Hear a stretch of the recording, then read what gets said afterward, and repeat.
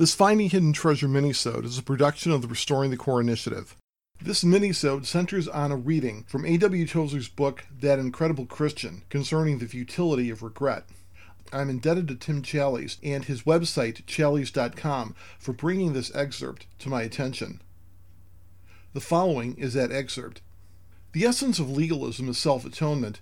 The seeker tries to make himself acceptable to God by some act of restitution, or by self-punishment, or the feeling of regret. The desire to be pleasing God is commendable, certainly, but the effort to please God by self-effort is not, for it assumes that sin, once done, may be undone, an assumption wholly false.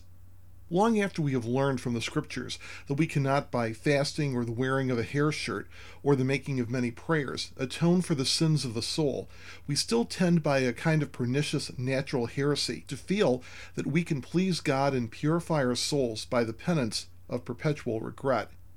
This latter is the Protestant's unacknowledged penance.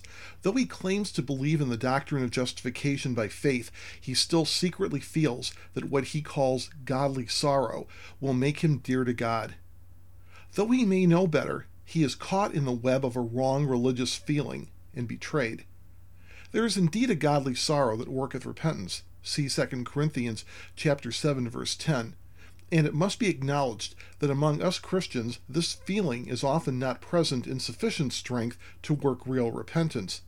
But the persistence of this sorrow till it becomes chronic regret is neither right nor good.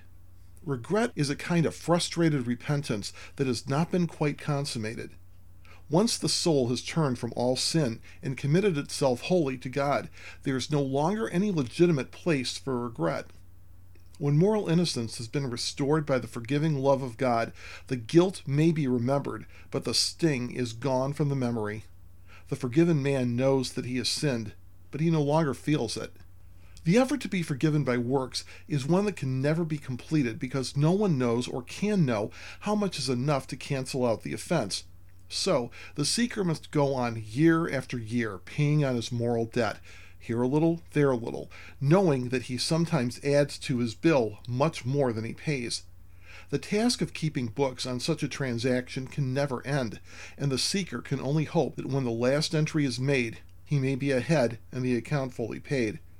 This is quite the popular belief, this forgiveness by self-effort, but it is a natural heresy and can at last only betray those who depend upon it. It may be argued that the absence of regret indicates a low and inadequate view of sin, but the exact opposite is true. Sin is so frightful, so destructive to the soul, that no human thought or act can in any degree diminish its lethal effects. Only God can deal with it successfully. Only the blood of Christ can cleanse it from the pores of the Spirit. The heart that has been delivered from this dread enemy feels not regret, but wondrous relief and unceasing gratitude. The returned prodigal honors his father more by rejoicing than by repining. Had the young man in the story had less faith in his father, he might have mourned in a corner instead of joining in the festivities.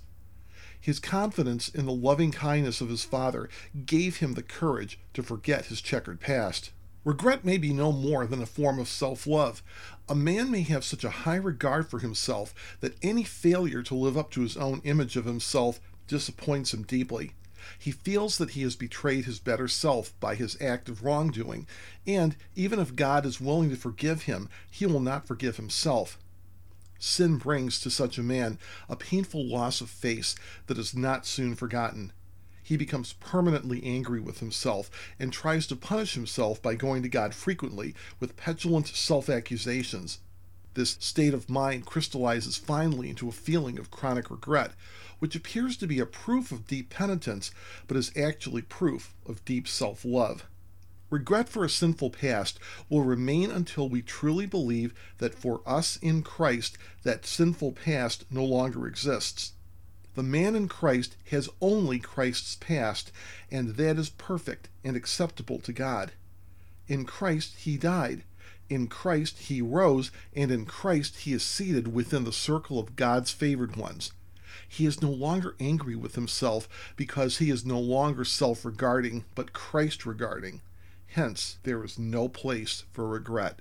This minisode is a production of the Restoring the Core Initiative. Like us on Facebook at Restoring the Core. Email your comments to us at mail@restoringthecore.com. Thank you for listening.